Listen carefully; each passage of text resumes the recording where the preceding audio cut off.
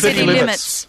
Brought to us by the People's Committee for Melbourne every Wednesday at 9 a.m. City Limits is Melbourne's only hour devoted to our urban environment. To transport and planning and housing issues. To privatisations and our utility services. To building and or maintaining a sense of community. 855 on the AM band, if we can hear it through the noise and find it through the smog. City Limits.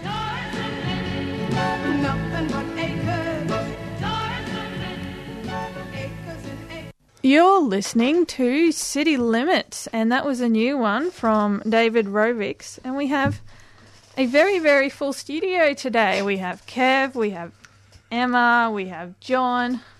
We're all going to be... And you. And me. I Corey. forgot to mention that bit. Yes. And we're all going to be talking about transport today.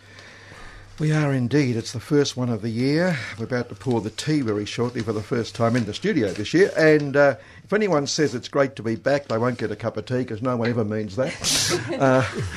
Did I back announce that? Back announce we're not great to be back. The song. Oh. David Rovics. It's a new one. It's called Landlord. And it's got my vote because I hate landlords. And he wrote it after he was evicted from his apartment. Fantastic. He wrote it in a state of emotion. You see, that's the wrong way to write these things. I don't know. He should learn to love his landlord. Yes. Yes, that's right. But it is City Limits first Wednesday. It's the first one of the year. John McPherson, therefore, is here on transport. We've got Emma Warren back. Emma, welcome back. Hello, thank you. And Corey, welcome back as well. Thank you. We all are. And transport today, we're going to be talking through the show, John, on transport with Dr. John Stone from Melbourne. He's senior lecturer in transport up at Melbourne. Which is terrific. Yes, and we're going to be yarning to John about some research he's done into the real cost of the privatised public transport system. Yeah, that would be very interesting. Yes, but also what's happened, of course, is that in the last few weeks we've had this massive schmozzle with the country train, so we'll get round to those as well, because they are definitely worth talking about. Are you sure it was a schmozzle and not a malarkey? Well, one of them. Okay. Yeah, Malarkey. Yeah. Malarkey I always think of as being sort of Irish bullshitting, but... that... or some treacly thing you put on your toast. Malarkey, okay. Yeah, okay. I'll make it. We better pour the tea, I suppose. Tea. You didn't get a cup for you, Corey, is that correct? That's fine, that's fine. I think schmozzle wins the day, I really do. We did get a whole week of free public transport. Well, it's still going. Going. They've extended it, Yeah. But then that means so many people are using it, they can't fit on. It's been even more chaos. So the people who use it every day are feeling really rather aggrieved because they're in worse congestion inside the trains than they used to. Yeah. So do you mean in the last week when I've been touching on my go-kart, I've been a sucker? It's just been for V-Line. V-Line, only V-Line. Right. Yeah. No, you've still got to... Well, unless you're a pensioner like me, at weekends you get free public transport in the city, but... the others don't. Well, if you want to ride to the country, but now's the time to take it. Can I have a cup, please? Yes, that's right. I'll put it up there for you. Yeah. I needed it this morning. I didn't have time for anything before I left the house. I rushed out.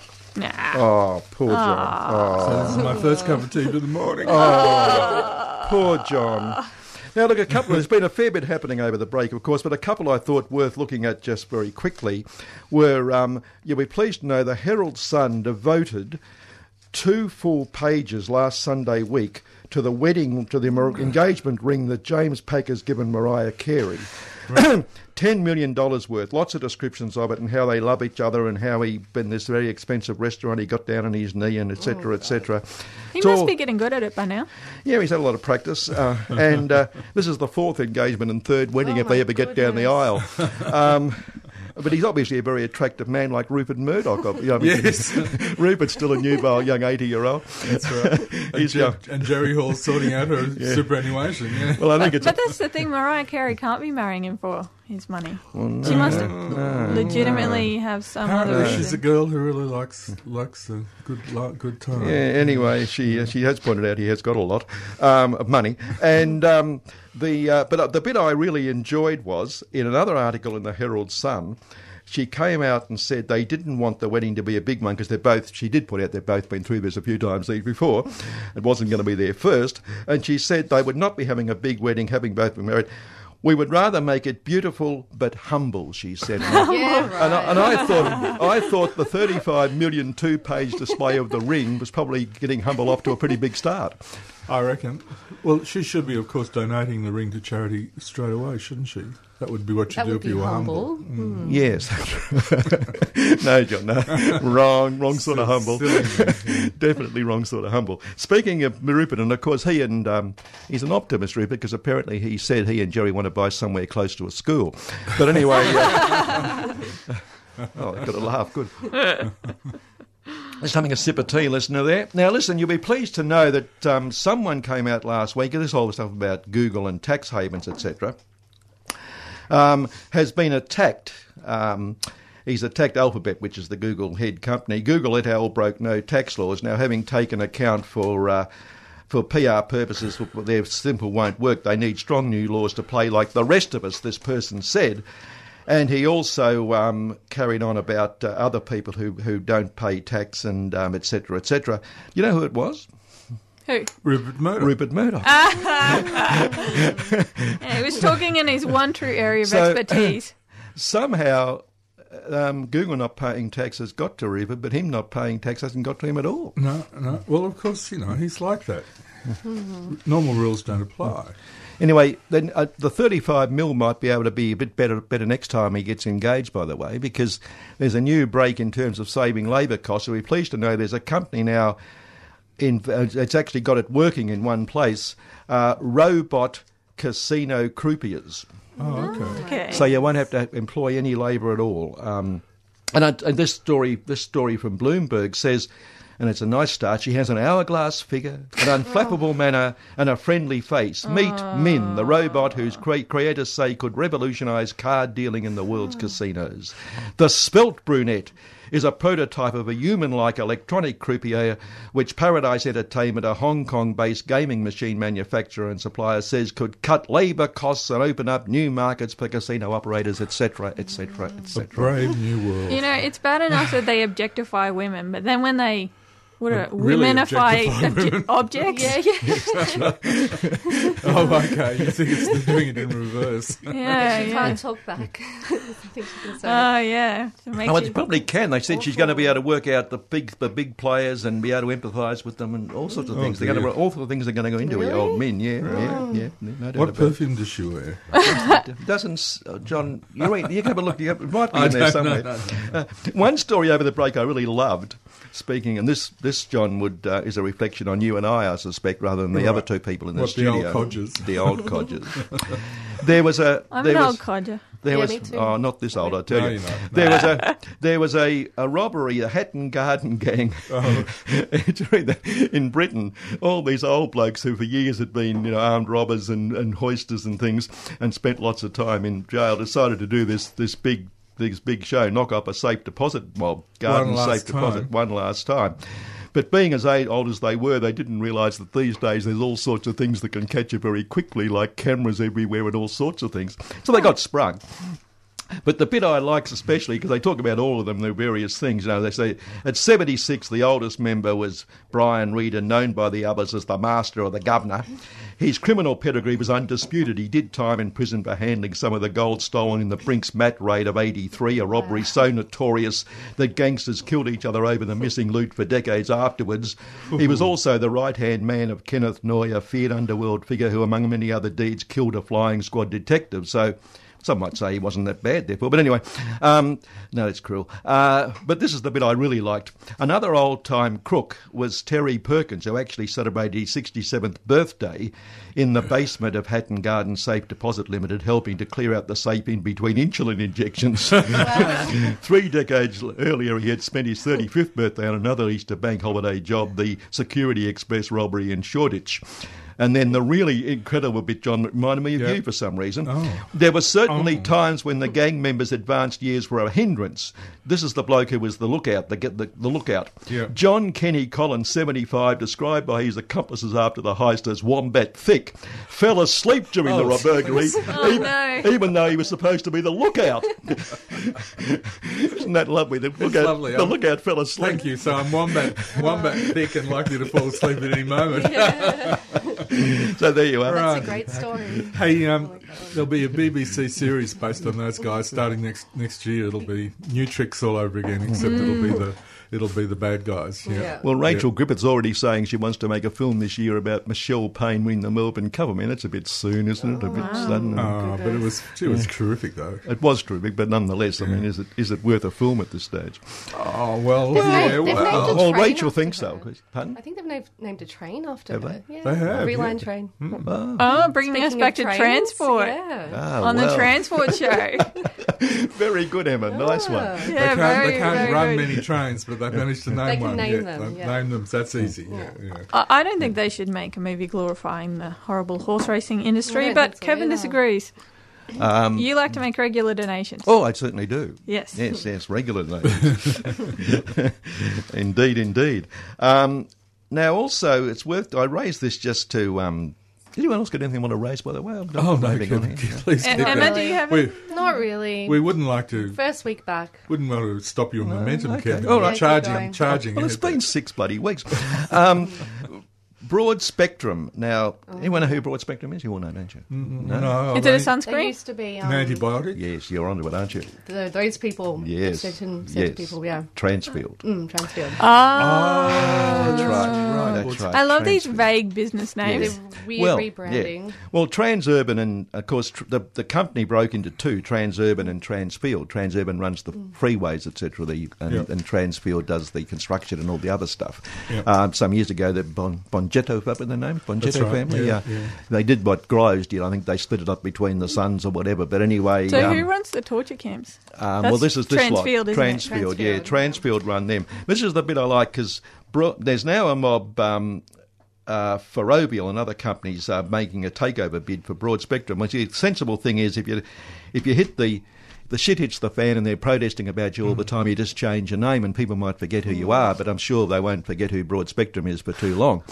And currently the contract's up for renewal at the moment, but all the shareholders are saying because of the value put on it by Ferrovial, they're asking all sorts of questions, and they public the real value of the Nauru and Manus Island contracts isn't public.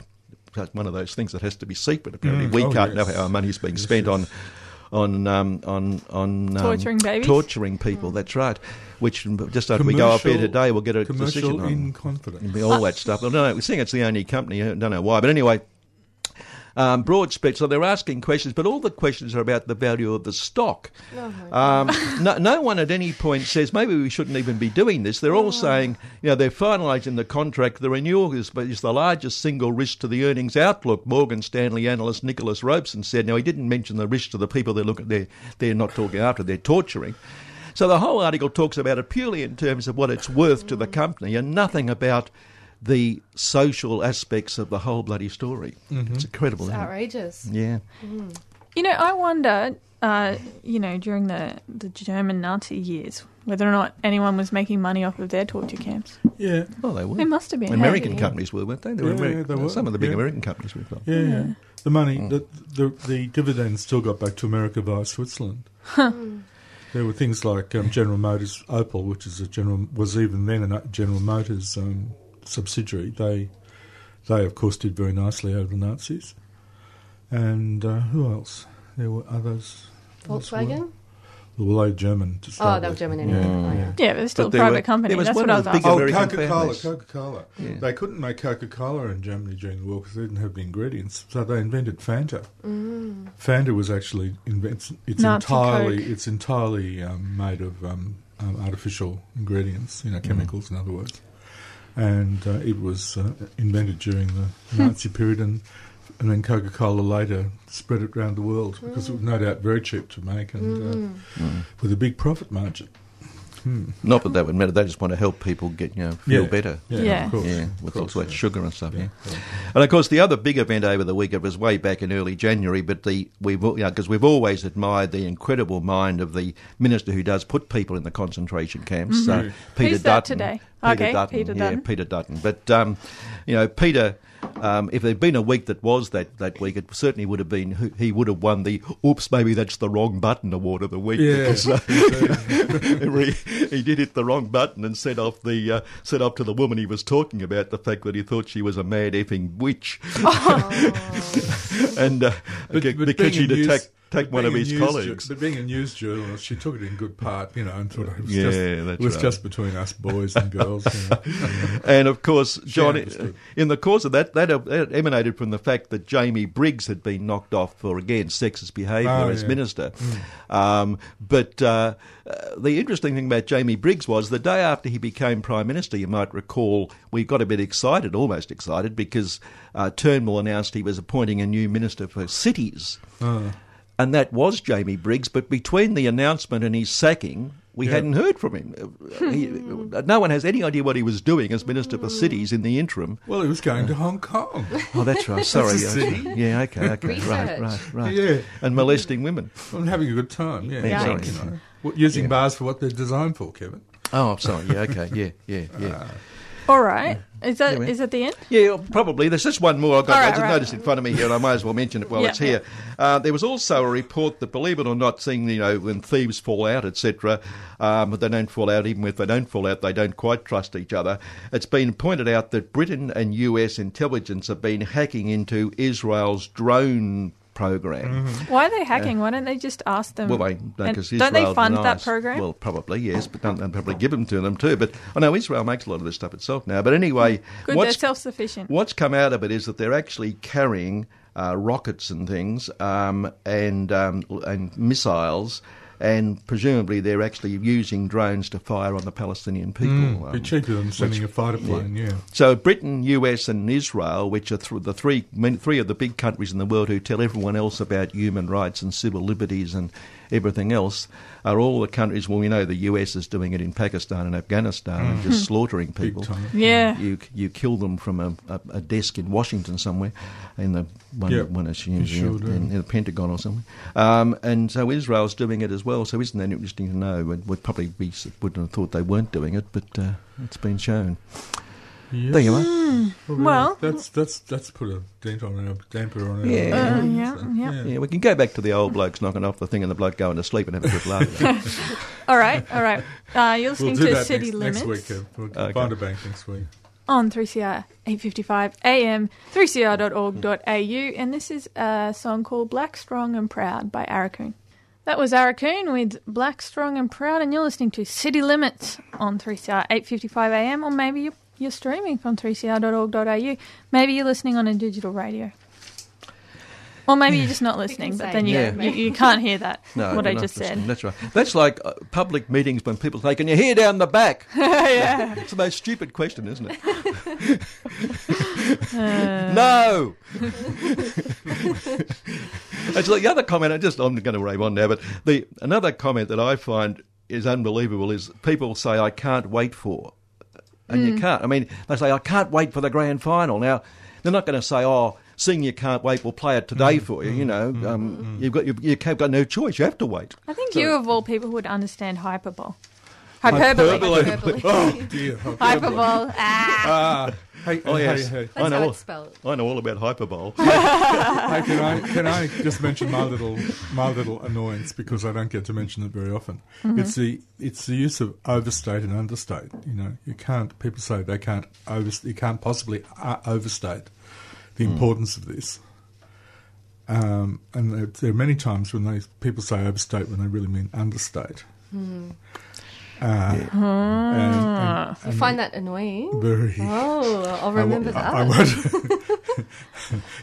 It's more used really in written language than it is in normal speech. But gee, it annoys me. So, you had an article. Yes, we have an. Everyone's looking at it. Yep. People We've are going been to looking comment. at it, yeah, and just before we get to that, because we're going to ring John shortly, and we'll let John talk about this one as well. there's an interesting article this month, John, you'll be pleased to know, just relating it to us. China will invest 800 billion yuan, which is 176 billion of our dollars, in fixed assets in 2000 this year, in 2016, in ongoing efforts to expand its railway network. State-owned China Railway expects to boost passenger traffic by 10% and freight by 2% in 2016. And China Railway invested 823.8 billion yuan in last year, that's last year, on 9531 kilometres of new lines, including 3,306 kilometres of high-speed rail. It's rapidly expanded its railway network in recent years. Fixed asset investments reached 3.58 trillion yuan from 2011 to 2015, and about 30,500 kilometres of new lines were added. China Railway would try to win more contracts overseas this year, etc. But it's interesting that I know they've got problems with roads as well, but they're spending heaps of money on other stuff. Yeah, they're spending huge amounts on railways, and also in the rest of Asia too. They're not stinting. There's new line being built south from Yunnan into Thailand and down to Singapore. That's going to be financed by the Chinese. Yeah, that's mentioned in that article. Actually. That'll be fairly high-speed freight and passenger rail, and everybody in Southeast Asia seems to think it's a good thing. And then new lines into Pakistan, I think, and then certainly lots of upgrades of the lines going west into Russia and the those. Central Asian states as well. So basically, if you can get to the airport in Melbourne, for which there is not a railway line, you can fly to Asia and then you're sweet. Yeah, pretty much. Yep. Japan's probably still the best place. Japan's probably the best place to go. Good point. If you want to use rail everywhere, Japan's still your best bet. There you go. Japan's if amazing. you can get to Japan. Yep.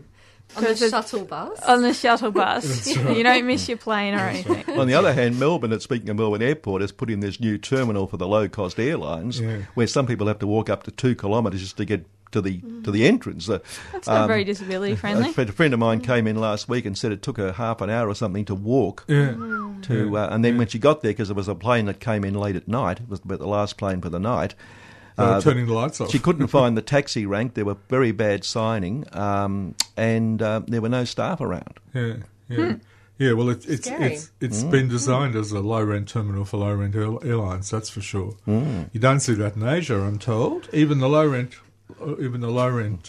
terminals in Asia are of a good quality. But here in Melbourne, we know how to make you feel low rent when you travel Tiger or I think even Jetstar's down there now. Yeah. Look, let's get John Stone on the line, and let's take on a couple of these issues like the trains that seem to be wearing down the wheels, and more particularly John's research into the costs of privatised public transport. Okay. Well, you're listening to City Limits on 3CR. You're listening to City Limits on 3CR 855 AM, and that was Mr. Liff with the New Man theme. Okay, and John Stone's on the line. We mentioned him earlier. He's senior lecturer in transport up at Melbourne. And John, we've got John McPherson in the studio. We've got Emma Warren. You've got Corey, whom you spoke to on the phone. You've got me. So it's a real little team here. But we're going to talk shortly because John's got some interesting information about the problems with V-Line. But before we get to that, you've done some research into the public transport system here, and given that it's been privatised, it's obviously a lot better, is it? Silence. Clearly, I haven't pressed something I should have. Let's try with on. Okay, John, we've now pressed the correct button, I think. Can you answer that question? Yeah, right. Yeah, well, of course it's better. I mean, privatisation is better for everything, isn't it? Yeah, we all know that. Yeah, that's right. But what we did was try to look at what the data was available publicly about how much we were spending and what we were getting for our money. And your listeners won't be at all surprised to know that we've been spending a lot more, and the rate of growth of expenditure is much faster than the rate of growth in service quality. So knock me over with a feather. But what's interesting is that where a lot of the money is going is into maintenance.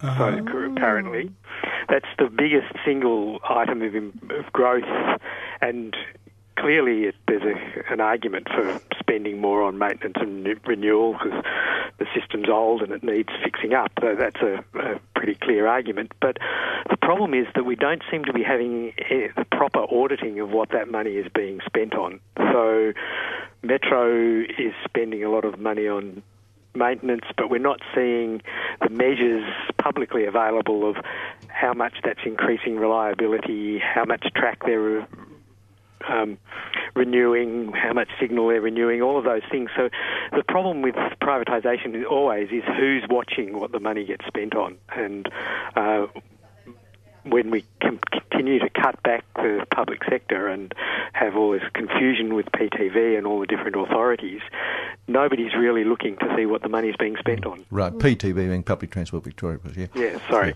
Yeah. Yes. Yeah. John? Yeah. Well, that's unsurprising, really. So, just to clarify, the amount of money the government is handing to the metro operators to do basic maintenance of things like track signalling and renovation of trains is going up and up year by year. Yeah. But you'll be happy to see, John, and they're fixing 50 level crossings. Could we finish this? Sorry, mate. Thank you, Corey. Sort yourselves out there. Yeah, it's fairly basic. Bit of teamwork. So just to clarify, it's not they're not providing information that is readily available that indicates actually how many signals they've fixed or how much track they've repaired or renovation of trains. Right? They're taking the money and saying, "Oh, goody, we'll use it. We'll use it really well," but there's no proper It doesn't oversight. appear to be anybody doing any of that auditing within PTV, and certainly no public reporting of that. And so, and then some of the money is going into that basic renewal, and some of it is going into new works to fix larger problems. But how that, and one of the things that's interesting is that Metro makes most of its profit from projects that it does for the government, which is why they're so keen to be involved in things like the Cranbourne-Pakenham level crossing removals and all of that work that they put up that unsolicited bid for before the election. That's right, yes. Okay, so they're sort of projects on the side that they're doing as well as their basic thing, which is supposed to be running a good, reliable public transport system. Yes, and then you get when you get problems like V-Line with problems with their wheels, then Metro's able to say no, really create a crisis in a way by saying absolutely no, you can't come on our tracks, and there's no, and you can see there might be sort of a bid by Metro to say, well, actually, we can fix this. So the whole division of responsibilities and lack of clarity and lack of oversight is really exacerbating problems that we have with the regional rail and the problems with the V-line wheels. Causing such chaos at the moment. Yeah. To the simple-minded, John, the big Metro also walks away at the end of the year with a huge profit out of all this. The simple-minded would say that's money that surely should be spent on the system, and in fact would be if the public ran it themselves. Is that too simple? Well, the question is who's going to run it and how do we get the expertise to run it well? And we need to bring that expertise back into the public sector, either to oversee the contracts or to run it ourselves. But unless there's expertise within the public sector to be able to see what the private sector are doing, then they get to call the shots. So the trouble is, too, in a way you need two lots of experts if you're having a privatised system. The experts who work for the private operator, and then the experts who can oversee. Whereas if it's government run, presumably you only need one set of experts. Well, perhaps that's right. Yes. But we certainly need to have people who are directly responsible to the public being able to oversee these systems. Yes. Would I be wrong if I thought that the people in the government who oversee these things tend just to be people who oversee the contract? Well, that's really what we've done is run down the ability of the public sector to actually understand public transport management. Yeah. So we have public transport operations. So we have people who are there to tick the boxes in a contract, and that's not the same as really following how well the operation's going. No, and knowing and being able to deal with quickly things like the current problem that we've got with V-Line. Yeah. Got more to say, John? Go on. Yeah, well, I mean, Kevin did raise the question of V-Line, and we have to really think about, what's caused that problem. And it's clear from the things in the Age today and the stories that I'm hearing from people in the industry that really it is a problem with the regional rail link, and it seems to be the problem of having some tight curves on some parts of the regional rail link, and then not enough lubrication of the wheels. Apparently, in the past, Metro provides lubrication of wheels at different points, and if you've got metal on metal, you need some grease to stop that causing sort of friction and wearing out your wheels. So having separated V-Line services from the Metro system by building regional rail, we don't seem to be getting that lubrication of the wheels. That seems to be the story that I'm hearing from various players. So why there wasn't, why that wasn't noticed, and why that as soon as that wheel wear started to be apparent, because if it's as serious as it is, you'd think that we would have had some warning bells some time ago. If the fact that it's got to this point where so many of the V-Line trains are out of service because of the problem, and we're just going to have to throw a whole lot of money at it.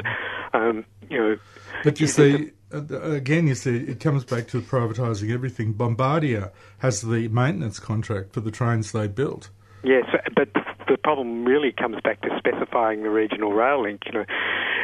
Obviously, you would have thought if the trains are going to be running on separate tracks, then there'd need to be points where the lubrication is introduced into the system. But I just don't understand why Bombardier wasn't raising the issue earlier. Because if they were maintaining the trains, they should have noticed that the flanges were wearing down really fast back late last year. Well, I would have thought so. Yeah, and I mean, I think the problem is there's so many layers in here. You've got an authority whose job was to build the regional rail link, reporting to government, signing off, getting their engineering awards, and then walking away. Then they're walking away. Yeah. Then the operator's left with the problems that come from poor specification. Because it was de-specified when it was built. It wasn't built. Yes, and then you've got all sorts of layers within layers between Bombardier, Metro, V-Line, the PTV, the government, basically what people are wanting all over Melbourne is just things to work properly. Well, we seem to be the masters of setting up authorities to do a standalone project. And whether the level crossings is... Now we can get to Corey and her level crossings. I think so. Well, on that, I mean, you mentioned about the bells not ringing, but this is one of the problems that occurred. The bells didn't ring when a train came through, and that's one of the reasons they stopped letting them into the system, of course. That's a pretty... It's rather, I would have thought not ringing the bell and storming through the level crossings is a fairly serious problem. Yes, and so what is happening there, I don't... And how does it... why isn't that working, and what is the relationship between Metro and V-Line about fixing that, and who's that's all stuff that's going to have to emerge in coming weeks and months, I guess. But if it ever emerges, but there is a parliamentary inquiry, and I hope that people can get onto their local member to get them to be making sure that some proper questions get asked and that answers get given. So, but coming to the level crossings, which the removal of the level crossings gets rid of those problems, and is a really good thing for running a rail system that you don't have to interact with the road system. So we do have now an authority whose job is to put in 50 level crossings over the next 8 years, or remove 50 level crossings over the next 8 years. And that's a massive task. We did some work recently looking at the historic removal of level crossings in Melbourne, and you'd be interested to guess, John, can you guess how many we've removed in the last 100 years? 20? 40.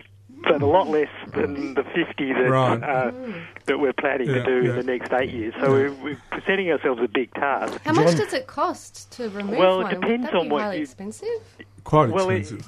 It is quite expensive, but there's some massive benefits for the public transport system if you do it properly. Yeah. And that's the big question, is making sure that it's done properly. But and you get some good stations out of it as well. Yeah. And whether the train goes into a ditch or whether the train goes up in the air, that's that question. And you have to start thinking about it as a pro-public transport thing rather than simply removing some obstacles for some cars. Well, then it becomes almost urban planning too. Yeah, well, exactly. it is, yes. But as trouble as a standalone authority is not necessarily going to be thinking about the broader picture. They're going to be thinking about... Well, we've been working with them, and they are showing signs of the big picture. So, but it's really important that people think about, in any level crossing, what is it doing for improving the connections and the operation of the bus? Yes. And can you get from the bus to the train? What are the opportunities for cycling and pedestrian links? Because what's happening with the current way of doing level crossing removals, which is what people are expecting, is that the rail gets lowered, and so you put the railway in a trench. People expect then that you'll be able to build over the railway and have all sorts of parks and opportunities. But the cost of putting a lid over a railway in a trench is huge. So the places that do get bridged over are really going to only be the road and perhaps the station, not all the other things. And if you think of the gradient that a railway needs to go down and then up again, these trenches end up being quite long, and they're not tree-lined things like you see at Windsor or other places like that. They're vertical walls, suicide fences along the top. They're really ugly things, and they do separate the communities around these level crossings even more than existing railways do. People are losing pedestrian crossings across the railways in McKinnon and Ormond in the work that's being done at the moment. So we've been looking really closely at what are the options, and putting the railway up, surprising to many people, is actually the better option for railway operations, for creating connections. Yeah, the connectivity. Yeah. If you do it well. Yeah. That's the big point. That was raised publicly a couple of weeks ago, and it caused massive uproar from the people in the communities affected, screaming they didn't want this to happen to their areas. Some people are, but it's interesting to see that it was really a Liberal Party leak and a Liberal Party sort of scaremongering. They were sort of saying it was a secret plan to put elevated rail. Well, nobody has a plan for some of these new ones about whether it'll go up or down yet. That's something that's still being considered. All the Labor Party promised was that it would look at 50 level crossing removals. So to say we're going to do it in a trench and now you're giving us the cheap and dirty option of putting it up in the air is really Liberal Party scaremongering. What you really have to consider is what's the best option for public transport at these places. And if you think about where we have elevated rail in Melbourne now, just think of Glenferrie or Balaclava or Canterbury. Some of the richest suburbs near railways lines have elevated rail running through them. At Glenferrie, it runs through a university at Swinburne. And you don't see the people there clamouring to get their rail put in a trench. So you can do these things, and you can deal with the noise and overlooking issues. You do it in cities across Europe and North America. They fix these problems. So, and you get advantages for the railway in terms of its operation, because the braking can be helped as it comes into the station by having a bit of an incline, and then it gets a efficiency boost sort of rolling out of the station at the other end. But if you're going Because it goes entrenched, downhill. the reverse is the case. And so you actually add quite a bit to the cost of running the system. There's a whole lot of reasons why elevated rail is something that we really need to think very carefully about. And my colleagues and I are doing some work on that, which we'll be releasing in the next few weeks, which is basically a checklist for the community and being able to say, is this a good option for public transport and our local community or not? Because you can bring the buses in right underneath the station Yes, and things exactly. like that. Yeah, right up to it. Yeah, so you can That's a just good idea. have the escalator right there at the bus door. Yeah. And you can also change the way the bus circulates around the streets. You notice a lot of bus routes have all these really weird circulation patterns, which mean they take ages to get in and out of a station. And if you've got An elevated station, you can go straight through underneath. straight through underneath. And the advantage is as the train pulls in, you can watch your bus leaving. It's wonderful. Oh, fantastic, yes. Yes, well, we do have to do some coordination as well, Kevin, yes. Yeah. Corey, what was your question back then? You were... I was just wondering what you thought about the fixing of the level crossings. Right. And you have now answered that. Oh, good. Great. Yeah, but it's going to be a big challenge because basically what's going to happen over the next 2 years is we're going to be digging holes all over Melbourne, and unless we really coordinate that, and all we're going to have by the next election is people very grumpy about disruptions in their local communities. So it's urged on by the Herald Sun, of course. Well, yes. But on that, you've mentioned about the fact that we've done 40, and John being the usual pessimist, said 20. But are you optimistic that we can get that number done in the time they've talked about? Well, I think so. The other thing we have to start thinking about is thinking of them as things that you do as a corridor rather than individual. And we may have to revisit the list because the list of 50 isn't the list of 50 least safe crossings. That's right. Yeah. Or we might juggle that list a little bit. Some of them are quite political, in fact. Yeah, well, it was the Labor Party and the CFMEU coming up with a plan for jobs, which is fine, but when you start applying some public transport planning to that, where do we have to get the best bang for our buck in terms of being able to improve the on-road priority for the buses? Those sort of things might change the list. But I think if we put our mind to it. One of the things about having these authorities is they have this single focus on getting things done. But as we're seeing with the regional rail link, it has to be keyed into operational questions and how the operators are going to be able to use these best into the future. So there's a lot of work to be done, but I think the momentum is there to do these things, and I think that's a good thing, and people should get behind it so long as it's being done well. One of my favourites that I'm so pleased is on the list is Reservoir. Because you've got that extraordinary... The train goes through this sort of weird road network in the thing. Yes. I'm it's having chaos trouble. around there. I'm really, trouble even describing it as a pedestrian. Of course, it's like crossing a sort of battlefield. And it splits Reservoir in half. Yeah, the two sides are really disconnected. Yes, and Reservoir could be a much better urban hub if it was done properly. Yeah, so if these things are done with public transport operations, urban design as the really key motivators, and that the community really gets active in understanding those issues and making sure that the results actually sort of meet those needs. Yeah, getting local council on board as well. Yeah, well, that's. I mean, local councils have done quite a lot of work about how they might develop these stations around their stations, and then there's the question of what sort of housing development or commercial development you might get around them, and what do the local residents think about that, and how do we get some quality into the sort of infill development. But that's a topic for another time, Yeah, definitely. I think. Lots of potential, though. Yes. I think we have to see them as really city-shaping things. In fact, in some cases, some ways, even more important city-shaping than the Melbourne Metro, because it's going to be about how we interact with our suburban stations, which is absolutely central to the public transport future.